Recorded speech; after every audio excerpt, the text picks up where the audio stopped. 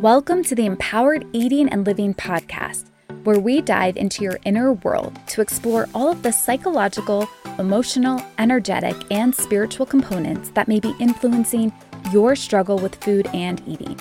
I'm your host, Sarah Emily Spears, a trained psychotherapist and energy worker who recovered from my own eating disorder. And now I help women just like you do the inner work to address the real issues keeping you stuck in your problematic eating patterns. Because I assure you, your problem with food is about way more than food. So join me and guest experts as we discuss the psychology of eating and healing and empower you with tangible steps you can take today to begin to improve your relationship with food and yourself from a place of true nourishment and care. Christine Garvin is a functional health coach based in Asheville, North Carolina. She weaves together her personal health journey, including a fibroid surgery that nearly killed her, with her training in functional health, nutrition, and hormones to help women heal their gut and achieve hormone balance. She is the host of the podcast, Hormonally Speaking. She works with clients all over the world via Zoom and offers impactful group programs for gut healing and hormone health. I'm so excited for this conversation and episode because when I was struggling with my eating disorder, I was also struggling with my hormones. They go hand in hand. Your hormones affect food cravings, your hormones affect weight, your hormones affect mood, and vice versa. And so we are going to be exploring the ins and outs of the hormone connection to your relationship with food, eating, and your body, and steps that you can take today to begin to heal. Because as you heal one, you automatically heal the other. Hi, Christine. Welcome. Hi, thank you so much for having me. So excited to be here. Me too. I'm really excited for this conversation because we're going to be talking all about hormones, which, gosh, that's such like a big word. But I know for myself personally, it's confusing. It's overwhelming. I know it's important. I know it's connected to stress and weight and eating, and it's all related. And yet, if you don't know, there's so much misinformation out there. And for a lot of women I work with, there's this big question mark around hormones and how they actually even affect us and what creates the imbalance. And then what do we do to bring them into balance to support ourselves and actually feeling good and not being crazy ladies because of our hormones. Right. Yeah, absolutely. So I'm really, really excited for this conversation. And I know for myself personally, we had chatted before that with my eating disorder, one of the big impacts was on my hormones. I had an irregular period. I went for over 2 years without a period. And so for me, as I've been healing my relationship with food and my body, it was directly impacting my hormones as well and starting to heal my hormone imbalance that was present. And I would love to hear from you just in general, like what got you into this work, a little bit about your background, and then we can dive into all of my questions. Absolutely. Sounds good. And just to your point of what you just said in your own experience, I think it's really important that a lot of cycling women and people don't understand that you actually need enough calories in order to have your menstrual cycle, right? So I see this so often with clients that come to me that they're actually under eating. And that is one of the first things that we want to get, really in check, making sure that they're starting to eat in a way that really nourishes their bodies. Because when it comes down to it, and I know hormones is like this word that sometimes is, people are like, what are you talking about when you talk about hormones? What does it mean? And, I think sometimes just thinking, there's so many hormones in our body. They're obviously not all part of our menstrual cycle, but we're kind of focusing on those menstrual cycle hormones and then the ones that are periphery to that impact it so much, which is what we're going to talk about. But, what our body has to feel in order to go through the process of cycling every month is safe and secure. So if you do not have enough calories to feed yourself, your body is not going to feel safe and secure. I always take people back to, if you think from an evolutionary standpoint, the whole point of a menstrual cycle, whether or not you want to have a child now or ever, that's kind of beside the point a little bit, because our bodies during our cycling years, that is what they want. And that is what we need to make them feel safe to do, whether we actually want to have a child or not. There's other ways to take care of that happening or not happening. But we needed, food on a consistent basis to grow a child in our womb, right? And so certainly in times of famine, women wouldn't be able to get pregnant because the body is smart and knows, right? And so here we are in a time where there are, I don't want to say forced famines, but these situations in our lives where we aren't consuming the amount of food that we need to, that is deep in our evolutionary cellular structure that it's not going to work. So first and foremost, yeah. I call it artificial scarcity. That's a really good term for it. Because, and this is the exact same with binging. So for any woman who's binging and or has hormone imbalance, like the very first step I recommend is regulating eating. Yes. The frequency with which you eat and the quantity with which you eat so that you're getting enough nutrients in the body because it's the exact same. The brain and body that thinks there's a famine or not enough is going to be signaling for you to eat more of the high fat or sugar foods when you have access to it because you were depriving it earlier. Other times. Right, exactly. And so it's going to overcompensate for it later. And so that's like the first step in regulating the eating patterns and the binge behavior is eating enough, which can terrify women because there's this, well, at least for the women I work with, because when they're overeating, the belief is, but if I eat, I'm not going to be able to stop. And it's actually the opposite. It's when you're eating enough, it gets a whole lot easier to stop. Absolutely. Because there's actual hormones that are involved in that. We won't go into those hormones today, but our body's regulated really by these, hormonal signals to each other and these neurotransmitter signals to each other. And we do have satiety hormone, right? And that's what's actually, when you're tuned into your body and what you're eating, you're going to feel that satiation point, and we've been taught for so long to overlook that or to not be connected to our bodies to actually feel that. So the work that you're doing is so important because even though I don't really often in my practice see full-blown eating disorders, as we were talking about the other day, I think most women, unfortunately, have some level of disordered eating at some point in their lifetimes, right? So those messages are always going to come into play. So it freaks a lot of women out when you say, hey, you actually need more calories a day, because, and the thing is, you may gain a little bit of weight, because either A, that's where your body's supposed to be, or B, it's actually balancing out, right? It needs some time to kind of get to this place and then have all the things start regulating. And then you find your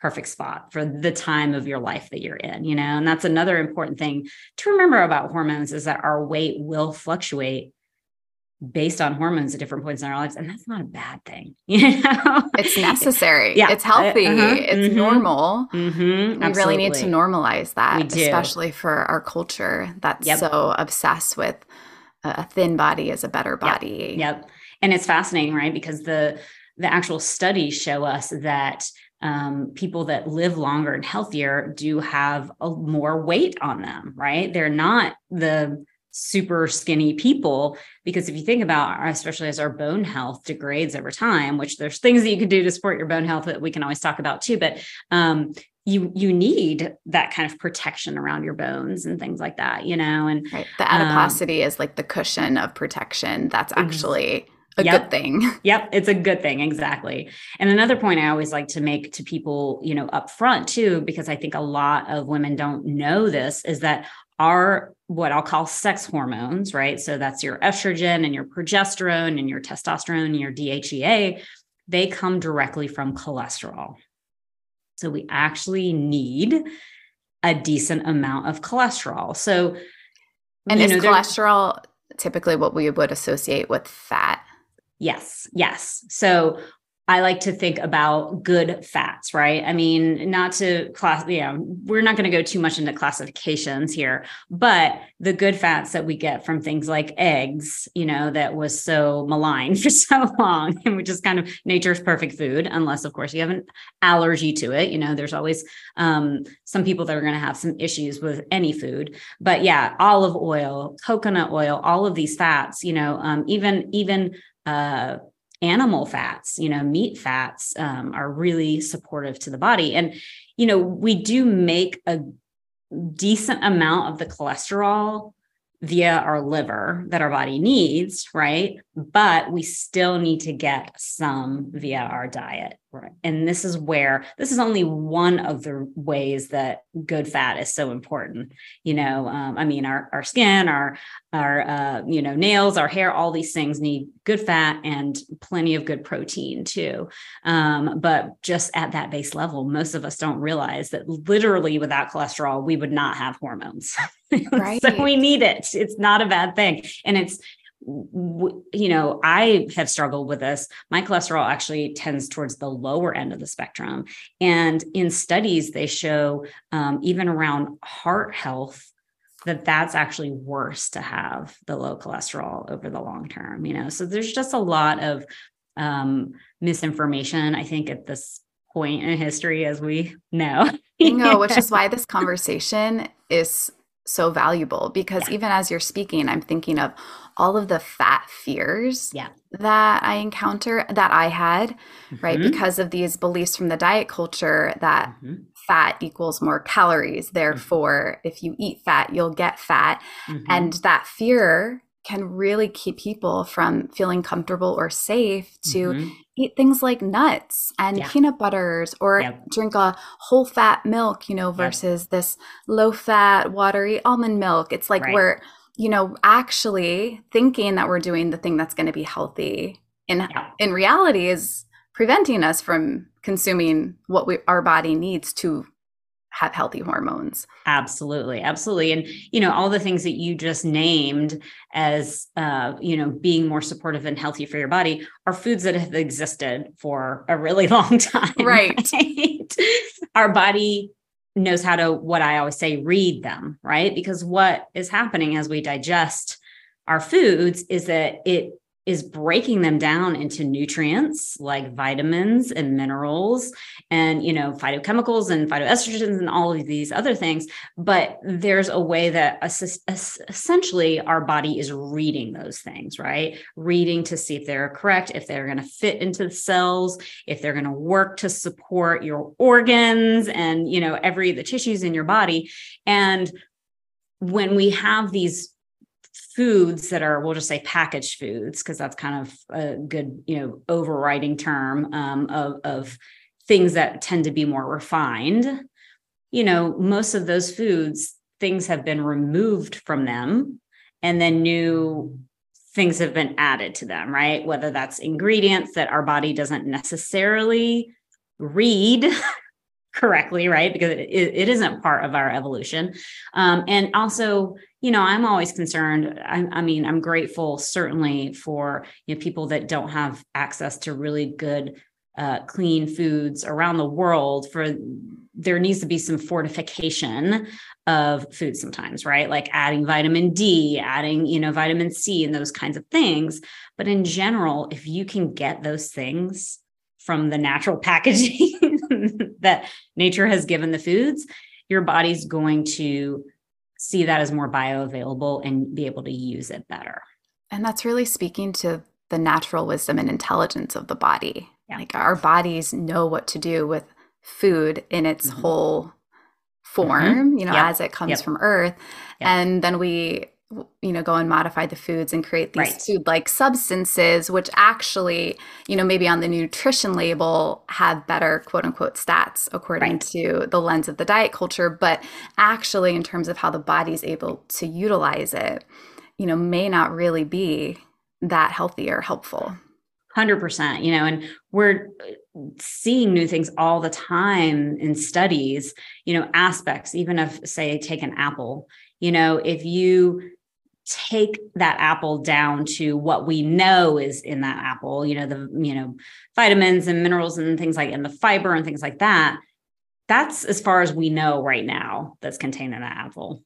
We continue to discover new aspects of foods, right, that we just don't even know right now, and how your body is processing them because of that entire container. And this is the problem sometimes with supplements too, although I am a fan of supplements, where needed, but I'm a big fan of testing to see where your levels are before using a supplement, because for every nutrient that you use, so if that's a vitamin or a mineral, that vitamin or mineral is essentially needs to be in balance with another vitamin or mineral or multiple ones, right? So like calcium and magnesium are a really good representation of that, right? So, and we saw that in particularly like the 90s and early 2000s, when so many doctors were prescribing calcium to their patients with osteoporosis, and things were getting worse because the bones started to calcify, right? You need magnesium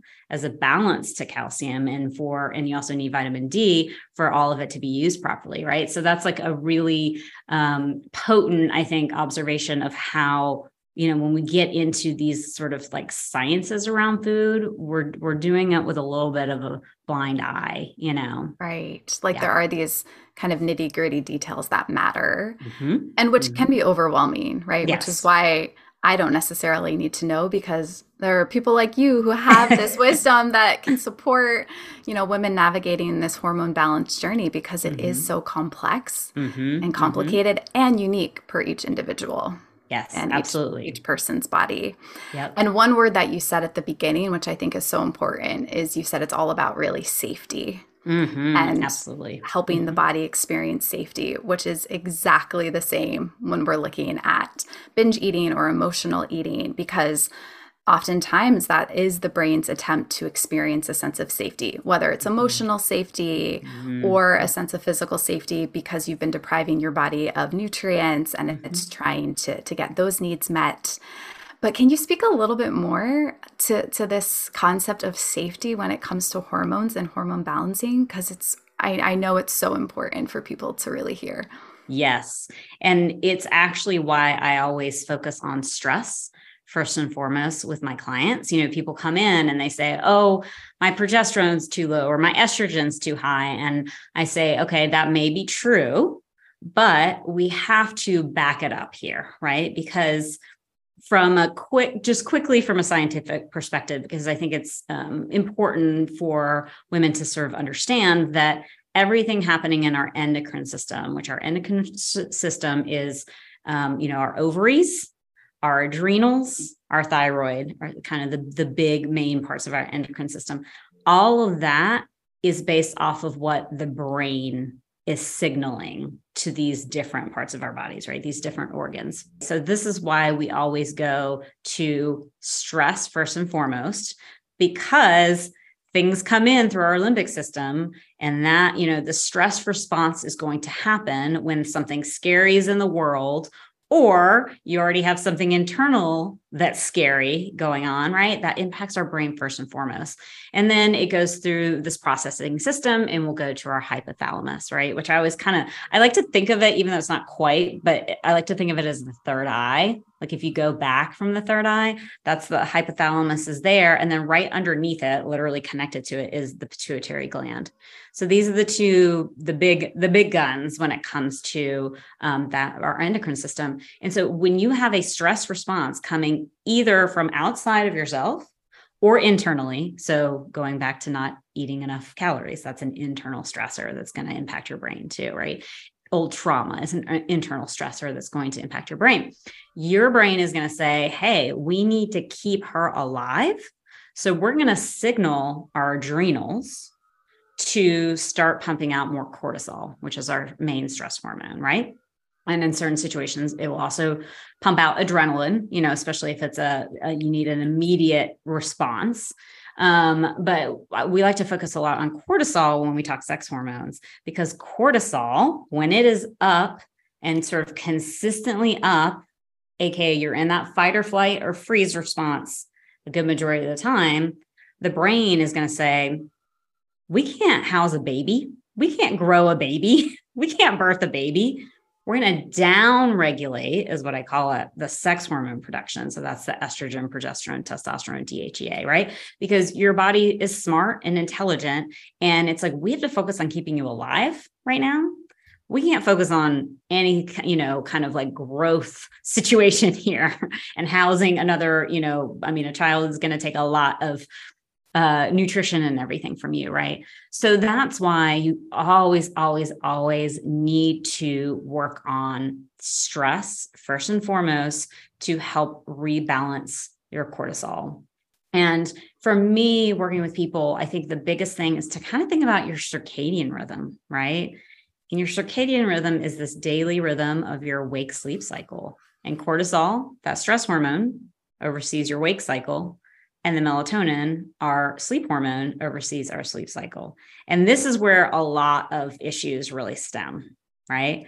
So if you can start to get your sleep-wake cycle back to where it, used to be, hopefully, or get it to where it's never been, depending on the situation, then that impacts all the rest of your hormones and what we call our infradian cycle, which is your entire menstrual cycle, right? So instead of that, let's start on the outside big picture. Let's start on that 24-hour cycle first and foremost, because it's the building blocks of the bigger cycle. And of course, this correlates perfectly with eating, because as stress increases for people who have learned to cope with stress by eating or using food to soothe, then it's kind of a win-win situation if you're working on effectively managing your stress levels and your cortisol levels. It will directly improve both your hormones as well as your eating habits. And my understanding, correct me if I'm wrong, is that an increase in cortisol also does affect hunger hormones. Yes. So insulin and cortisol are very, very interlinked, and so it's interesting because cortisol can actually be triggered by both low blood sugar and high blood sugar, right? So again, both of those are a state of stress on the body when your blood sugar is low. And I always, going back to the sleep-wake cycle, there's a lot of women, especially past 35 or 40, that struggle not always getting to sleep, but staying asleep. And they wake up at that 3 to 4 a.m. time and they're like, oh, I have to pee. My bladder got me up. And I said, well, I'm sure your bladder's full. But the reality is it was probably cortisol that woke you up, right? And so one of the first things that we go to focus on actually is, how are you eating in the daytime to maintain a nice steady blood sugar level? Because that is actually that's going to have one of the biggest impacts on that middle of the night cortisol, right? I imagine as we stabilize blood sugar, it's also going to be improving sugar cravings throughout the day. 100% cravings. Yeah. Yes, absolutely. And that's why really, cortisol and insulin are so you can't go around those to work on hormone issues. They are the top guns, in my opinion, to focus on. They're so interconnected and they literally impact everything else, what we call downstream. So that's the good place to start, and it's fascinating, right? Because that really does go back to food and nutrition again and again, right? Nice stabilizing there. Yeah. Yeah. And I have a quick personal story, because for anybody listening who wonders if you're stressed, I remember going to the doctor to get my hormones tested, and she asked about my stress, and I thought I didn't have stress. I really was confident that I meditate and I exercise and I don't have big stressors in my life. And then my results came back and my cortisol levels were all out of whack. And she's like, well, they're up when they should be down. And it was like not balanced at all. Yep. And I remember reading later that, most people won't actually report being stressed because we've become so accustomed to it that we don't realize that the body actually is living in this survival response or stress mode, which is why it is so important to go seek out someone who can support you in getting the right testing done, so you really have that information, so then you can take the right steps to begin to address it. I've seen that so often with my clients where they come to me and they're like, I have some basic stressors, but no big deal. And then we get the tests and I'm like, well, Your Your body's body telling says us something else. something. Yeah. And, it reminds me of when I was in my 20s and went to therapy for the first time. And I think it literally took me about 3 years of therapy to understand that I had an anxiety disorder. I just thought, I never thought all the things that were sort of going through my mind all the time was anxiety, right? I was like, this is just life, right? And I didn't recognize that I was on edge in all of these situations. And so I think because we are brought up in a culture that is so go, go, go and so stress filled, like people don't understand that even social media and like a ding to let you know that you have a message creates a stress reaction in your body, right? And I'm not here to tell you to get rid of all stress. A, that's impossible. B, stress can be good, right? Stress can motivate us. Stress can get us through situations. Like cortisol is great to get us to that deadline, right? It's when we are consistently always stuck in that, what we call our sympathetic nervous system. Right. The chronic stress. The chronic stress. That is the issue. And I think it's so individual in my experience of figuring out what your own stress, triggers are, what places you may be stressed that you didn't realize that you were stressed, and what, family dynamics are at play, all of these things. You really have to do some deep dives for yourself. And I think it's fantastic to work with someone like you, to work with a therapist in order to start to really determine these things, because that's going to have the biggest impact, not just on bringing down your stress, but your hormones too. Right. And even if there's maybe not a lot of stress present day, if you've over your lifetime experienced some really intense periods of emotional intensity or trauma that you haven't processed, then that can still have an impact, even if it happened in the past, on how the body's physiology is in the present. Absolutely. And this is one reason why I say your issues with food are not just about food. And we have an opportunity to do this deep inner work to begin to process all of the stored trauma and stress that your body has been holding for potentially, your whole life.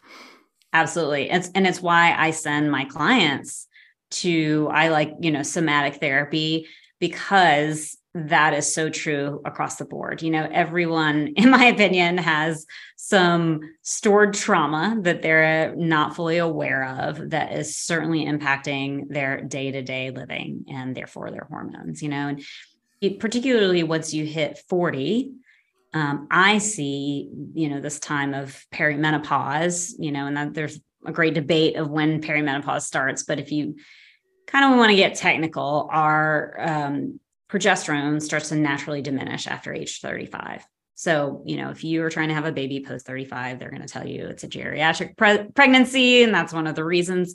So that's why it's kind of an easy point to define, but I'd say over 40 is when, some of the major issues start to really creep up for a lot of women. But it can be hard, it certainly can be hard to face all these things, but it is also, to me, your body saying to you, okay, now is the time to really figure out who you are, what you want for the second half of your life, what you deserve that maybe you haven't felt that you deserve, in the past, for you to maybe stop giving outside of yourself all the time to your family, to work, all these things, and really look at your own needs and claim them and boundaries. So it's really, can be this beautiful, not always easy, but beautiful time of life to do that work that you didn't have time, or space to do in your 20s and 30s. And how empowering it is to know that maybe just because you were living one way and your life was so stressful, or your hormones have really been a problem for you, that it's never too late to begin to improve how you're feeling by really working on hormone health. Absolutely. And, I'll just share really quickly how I got into this work, because it just fits in well with what we're talking about. So I was 39 when I learned that I had a fibroid.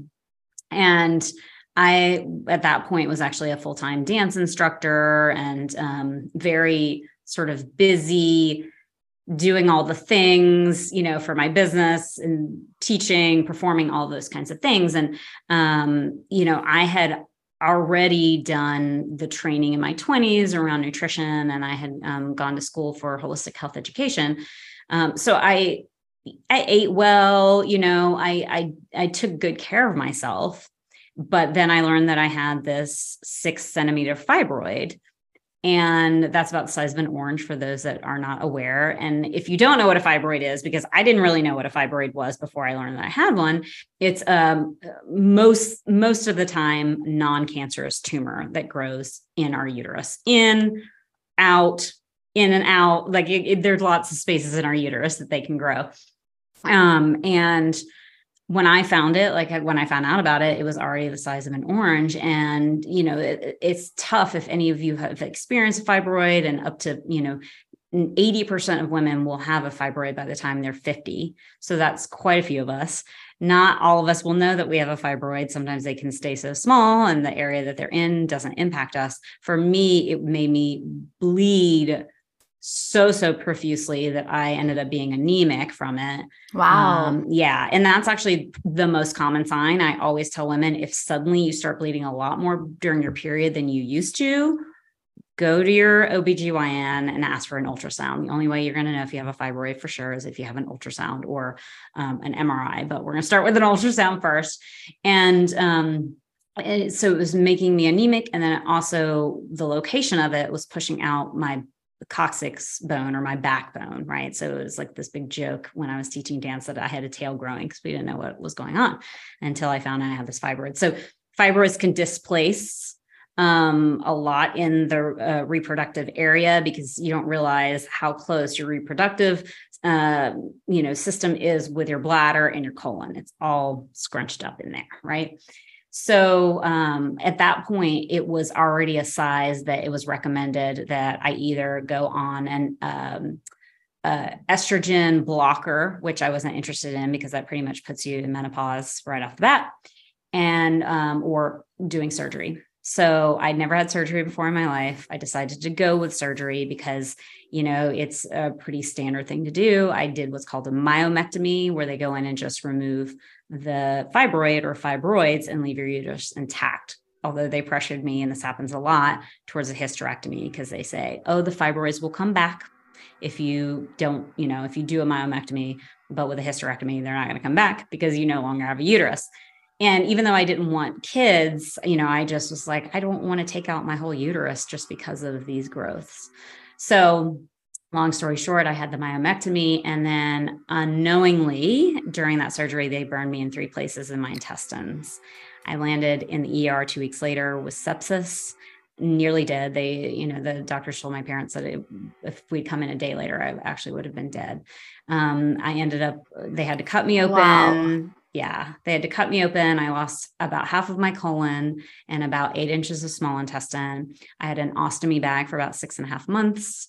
It was the end of my dance career. It was, a life-changing situation.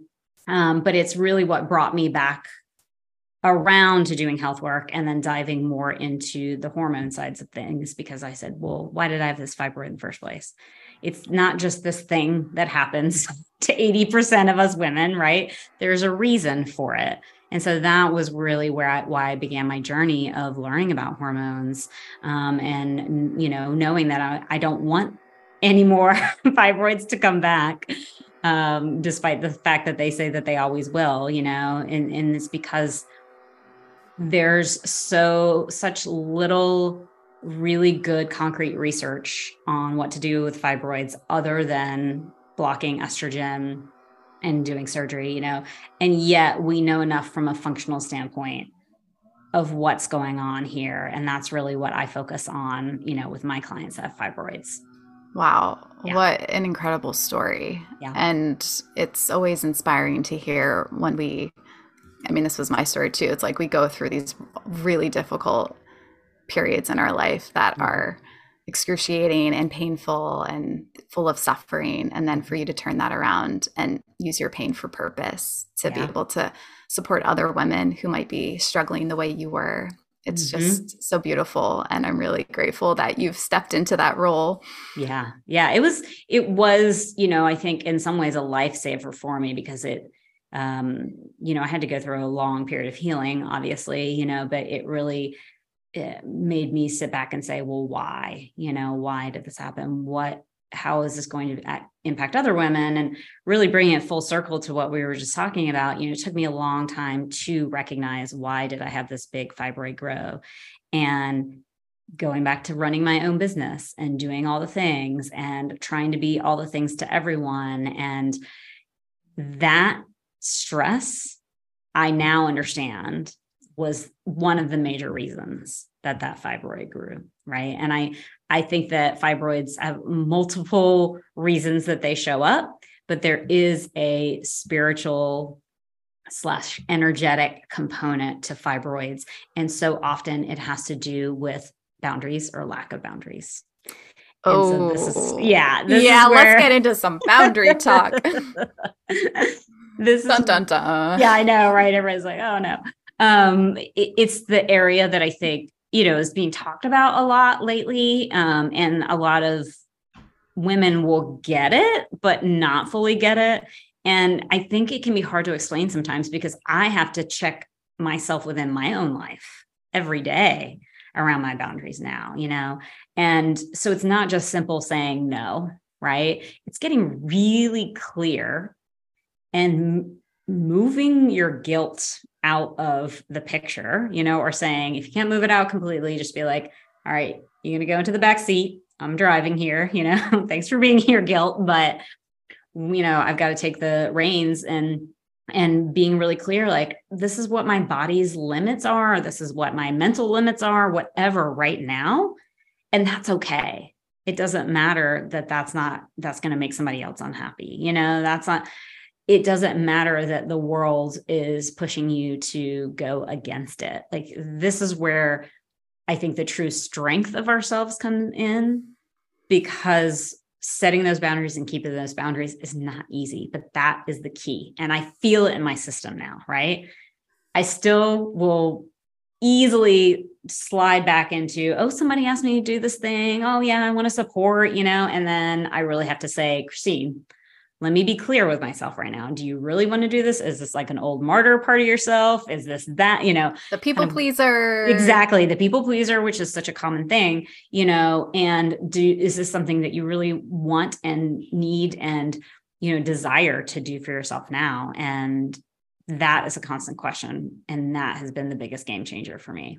And what I'm hearing as you share is that you're making that decision not from the mind or the beliefs of what I should do, but you've started to listen to the body.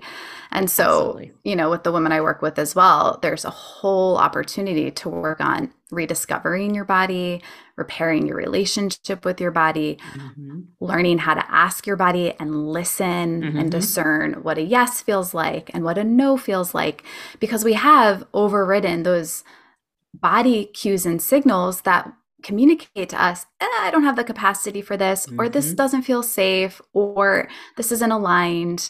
And we just go into this almost mechanical way of operating that is overriding what the body is trying to lovingly tell us. And when we don't listen to the initial gentle whispers, the body gets louder. 100%. In your case, it was an orange size fibroid. Exactly. For other women, it's intense binging and or purging. It's this is how our body is trying to get us to stop and take care of ourselves again. Yep, absolutely. So when we say no to somebody else, they're allowed to have their reactions to that, but it's saying yes to yourself, which is so important on this healing journey, that you realize you're worth saying yes to, and that it's not selfish or wrong.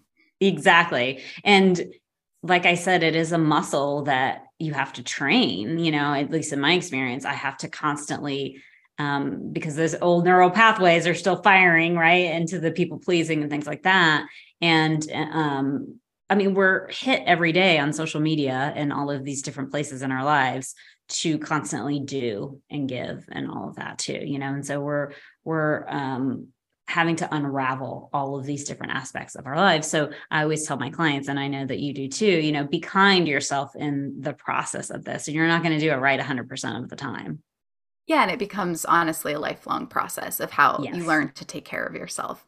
It's Yeah. not like you're going to arrive to the day where my hormones are balanced today and Yep. then Yeah. they just stay that way forever. It's like, oh Yeah. I no, this wish, is a but result of how I choose to live, yeah. which is the same for how we're choosing to nourish our body or take care of our inner world and emotions. It's like Hmm. this is the task of living, is to learn how to care for ourselves, living in sort of harmony with our body and our Yes. needs, which change on a daily basis. And Absolutely. and we have to Absolutely. continually like check in and Hmm. honor what those needs are as Hmm. they change. Yeah. And I think, for those that are cycling that are listening to this, I know sometimes it can be tough to fit in something else, but I am a big fan and wish I had started much younger of actually tracking my cycle, right? Because our cycle is a beautiful experience of ebb and flow, of different times of the month, us being more in our brain space, and at other times of the month being more in our intuitive space. Sometimes, the more go-getter time, sometimes the more like I need to be alone time. And in tracking that, you start to see your own cycle.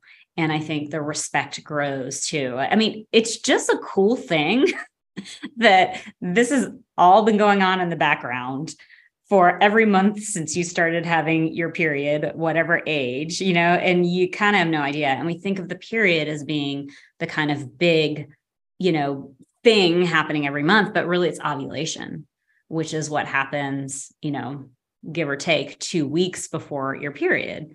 And that is, without ovulation, we don't have progesterone.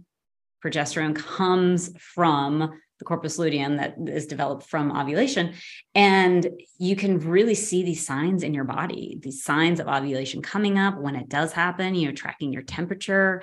It can tell you about your thyroid, again, because we have this endocrine system that's all connected. You learn so many cool things about your body, and you learn when to push a little bit because it's, your body can handle it that time, and when to pull back because now is rest time, and really giving yourself that like queen's love, and really taking care of yourself.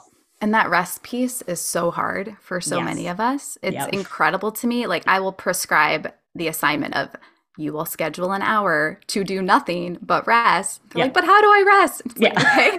okay, we're going to work on learning how to do this. Yes. But Yeah. you're right. I've recently, well, it's been a few years now where I've started to track my cycle Hmm. Hmm. to build that awareness. And it is crazy to me that, we have these relationships with people in our life and we want to like get to know and deepen our understanding of who these human beings are, and yet we don't even know our own bodies. Hmm. It is really Hmm. like you have that moment of, oh my gosh, like I know nothing. This is crazy, and now I get to start. It's like an Yeah. invitation to begin to deepen this relationship with yourself and your body. Do you have Absolutely. any ways of tracking you recommend? Like just you write it down in a journal? Is there an app, or like what would make that easy for people to Yeah. start? So there's, quite a few apps out there right now. I use Kendara. There's lots of different ones. If you have, I think the new Apple Watch, I believe, is starting to, they track your temperature.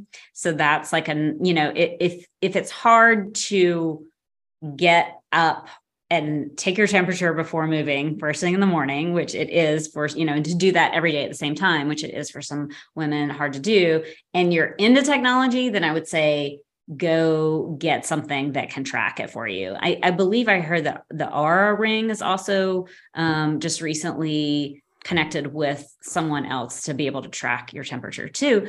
But you can also just, I can always send you one too, but just print out a little piece of paper that has, the days of the month on there. And then you just write down your temperature first thing in the morning. And, they say to use a basal thermometer. That's best, but it's also fine to do just a regular electronic thermometer, that doesn't go out to the second decimal or whatever it is out, whatever kind of works for you to just get some basics, right? And the biggest thing of tracking your ovulation is that you are going to see a temperature jump the day after you ovulate, right? And so this is where just like Kendara, if I'm not tracking my temperature, it's not going to actually be able to tell me when I ovulate. And this is what I think a lot of my clients are like, oh, I use this, period tracking app. And I'm like, well, that is just basing on you putting in when your period started. And then after a few months, right, it starts to say, okay, well, this is when you're probably ovulating, and this is when you probably are going to have your period. But that may be true. But, this idea that we all ovulate on day 14 is not the case. And the majority of us do not necessarily ovulate on day 14. So the only way to truly know when you ovulated is that temperature jump. And then there's also cervical fluid. I think that that's a really cool thing to track, especially because. How do you track cervical fluid? Yeah. So basically around ovulation, your cervical fluid is like a white egg, the egg white part of it. That's kind of like, you can kind of like pull it and it's a little stringy and clear like that. That is what it's going to look like right around ovulation. So you're looking at your discharge. Your discharge. Exactly. Yep. So, usually at that point, it's not true, of course, for everyone, but you're going to have this discharge happening in those. For me, it's about 3 days leading up to ovulation. For some women, it's more just 1 day. For some women, it's longer, right? But you're going to start to notice a change in your discharge. For me, I don't really notice discharge at other times of the month, but it's totally normal to have other forms of discharge. So you're really looking for that egg white consistency, right? And for me, it's like a ton right before ovulation. And if you think about that, why that is that kind of discharge fluid is really good at having the semen go into it, the sperm go into it, and get it to the egg, right? So that's the purpose of that. And that's how you're going to know. And then a third way to know is your cervix actually moves forward at ovulation too. So if that is something that you can actually track with your hand, I won't go into all the specifics right now, but that's something you can easily find. That's the third way of knowing, but for most women, that temperature change and that cervical mucus change is a really, kind of the best ways to determine that. These are really cool ways that people can start to track. Yeah. And then I'm curious because, so after ovulation, we go into, I believe, luteal phase. Yep. Yep. Absolutely. And then we have our period. And that is usually the time where women say they're PMSing. And we get moody. And especially for the women I work with, that's when they're more vulnerable to turn to sugar and have food cravings and just eat everything in the house. Yeah. What is going on there? Is that kind of normal, or is that an indication that there might be some hormone imbalance going on? Yeah. So there's a few different things that can be going on in this situation. So I would say, yes, the majority of women struggle.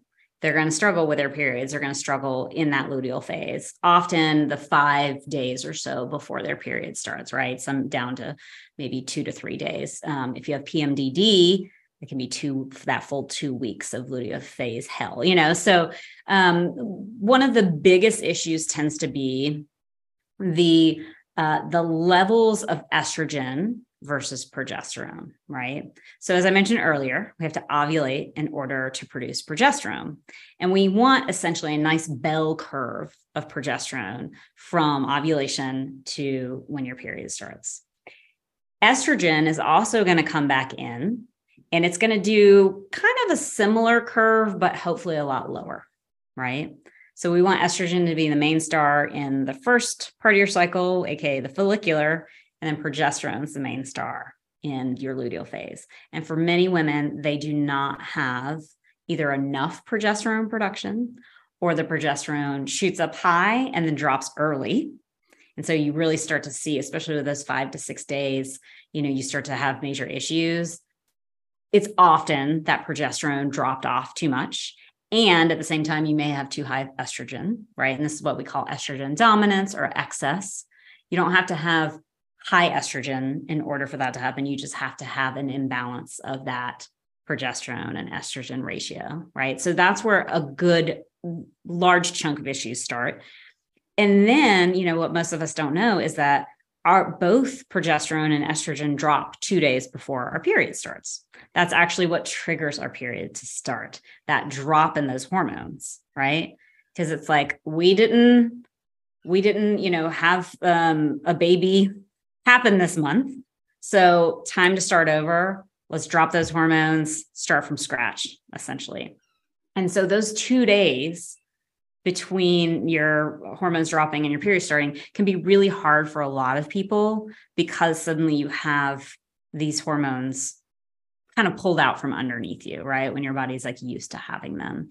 One of the big things that's kind of comes along with that is something called prostaglandins, which are, inflammatory parts of our body. And this is something that because you don't have sort of the balance of estrogen and progesterone during that time, this prostaglandins can kind of like cause a ruckus, get some inflammation going. That, often you'll see issues with bowel movements around this time. And that's partly because of those prostaglandins. One of the good ways to help that is making sure you get enough good omega-3s during your cycle. I like fish oil the first part of your cycle, and then something like evening primrose oil in the second part of your cycle. That's going to help stabilize those prostaglandins so they don't get out of control.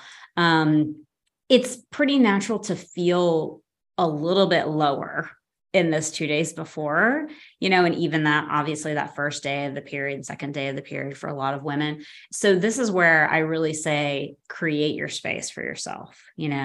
Certainly the foods that you eat throughout the month and things like magnesium can be supportive. There's lots of things that you can do, but also it's okay to be tired, to hang back, to, not pack your schedule during that time, because that's going to be super conducive to just supporting your body in what essentially is a detoxification process. That's what our periods are, right? It's shedding this uterine lining, getting rid of all kinds of stuff, getting rid of even the bad bacteria and all of that. And so allowing our bodies that process without trying to kind of push them into submission, that can make a big difference really just in how women feel during that time. Which is why the cycle tracking and starting to do that for yourself is so helpful, because then as you start to recognize your patterns or how you feel during different phases, you can anticipate, I know when these 2 days come, I need a little bit more space. It's okay for me to like put work on hold for a few days or,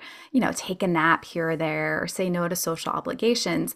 And if we don't know that, we just keep wondering, what's wrong with me? Let me drink more coffee. I got to push through this.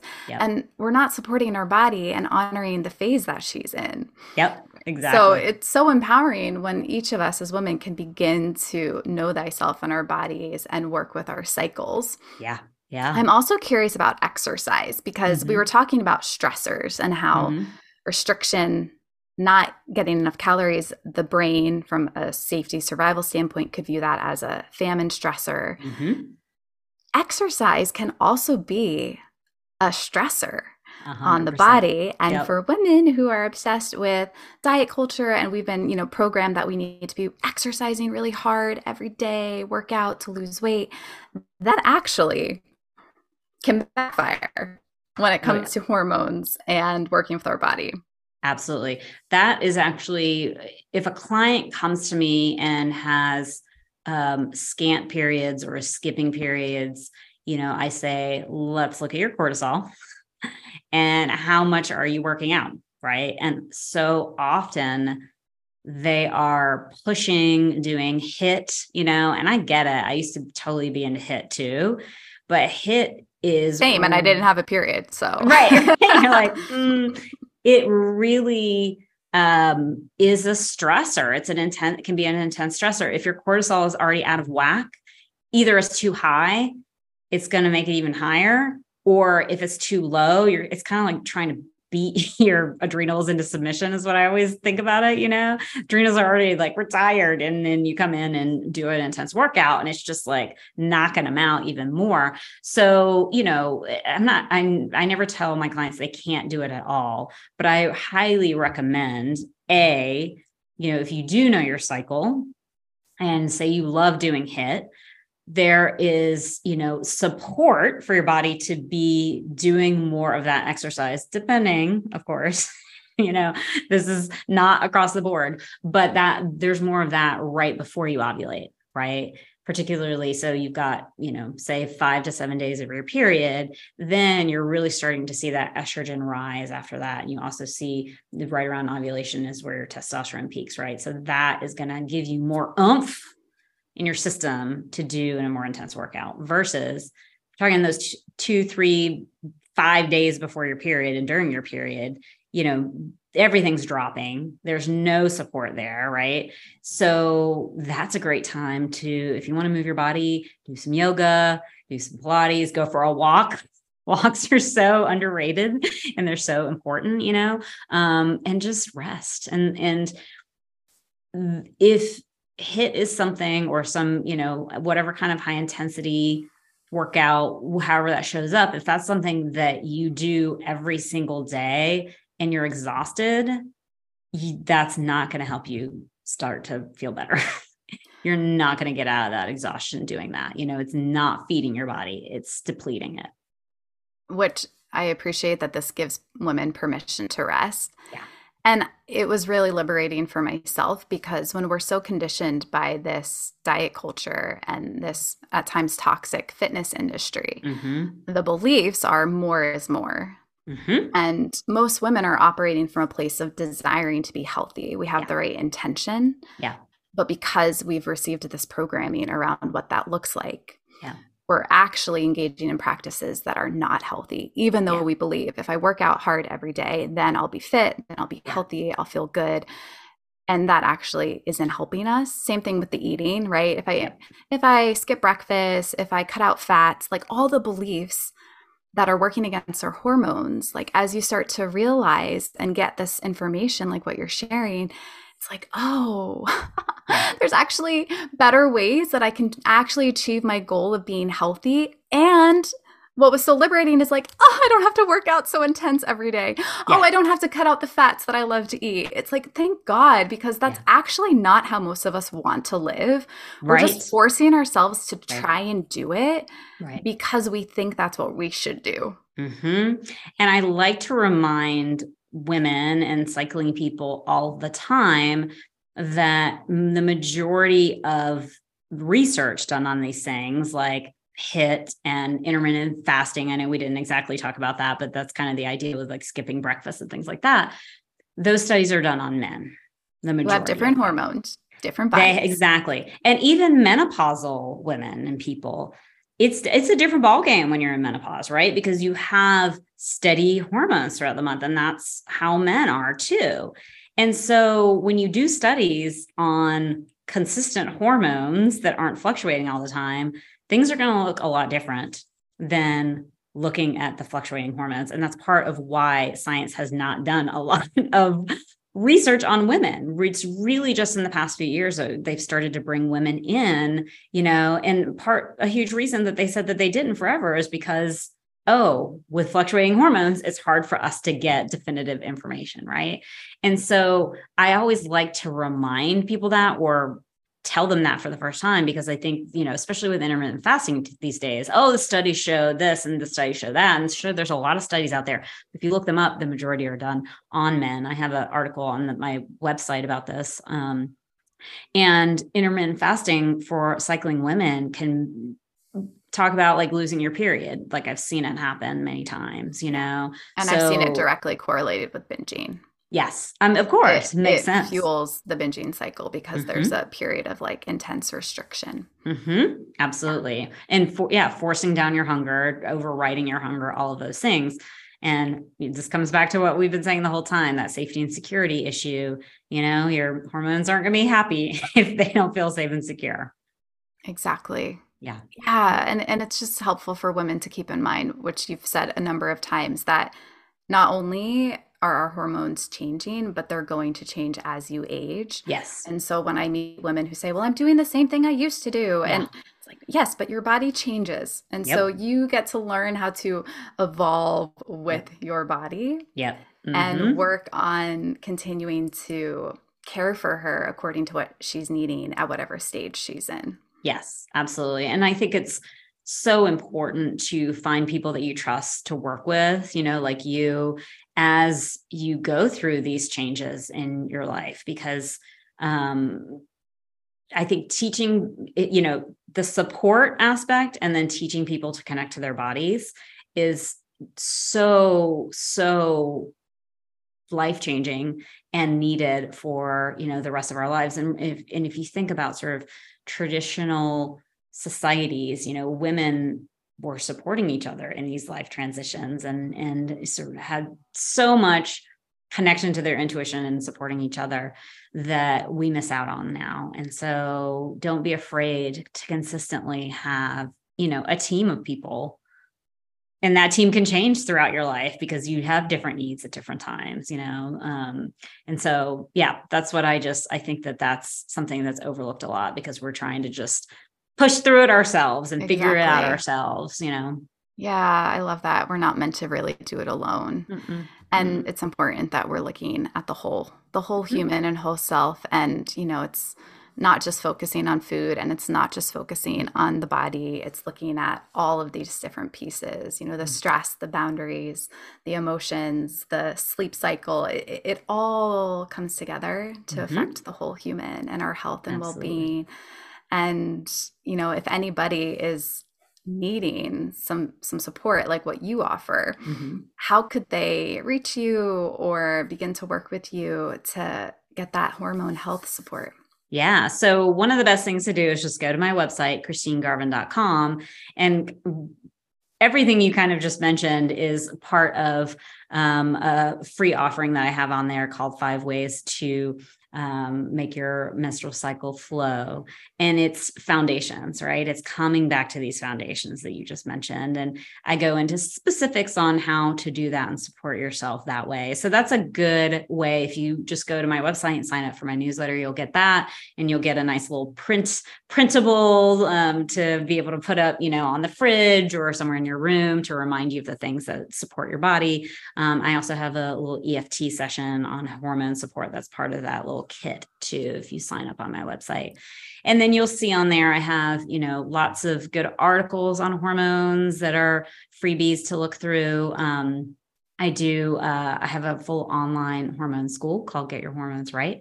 So you can, dive in at the very basics and then go deep if you want to do that too, including my live program, which is Hormone Breakthrough Blueprint. So lots of options if you head to the website. Amazing. Well, we'll include those links in the show notes for anybody who's interested. I highly encourage you to go check out Christine. As you can tell, she is a wealth of knowledge, and Jess, we're so aligned in our approach and the work that we do. And that's why I've just loved this conversation, because everything overlaps and goes hand in hand. Yep. So thank you so much for sharing all of this, because it was really enlightening. Oh, good. Yeah. And I'm so happy to talk to you. And it is your work is so needed in this world. And I'm so glad that you're doing that. And I forgot to mention, I also have a podcast called Hormonally Speaking, if anybody wants to go check that out. And Sarah is actually going to be on there here soon. So we just did that recording a few days ago. So be on the lookout for the great conversation that we had on Hormonally Speaking too. So, yeah. So good. Thank you, Christine. Absolutely. Bye. Thanks for tuning in to the Empowered Eating and Living podcast. If you liked today's episode, make sure to follow the show so you don't miss future ones. And if you loved it, then please leave a 5-star review so that we can share the love with others who may benefit from listening too.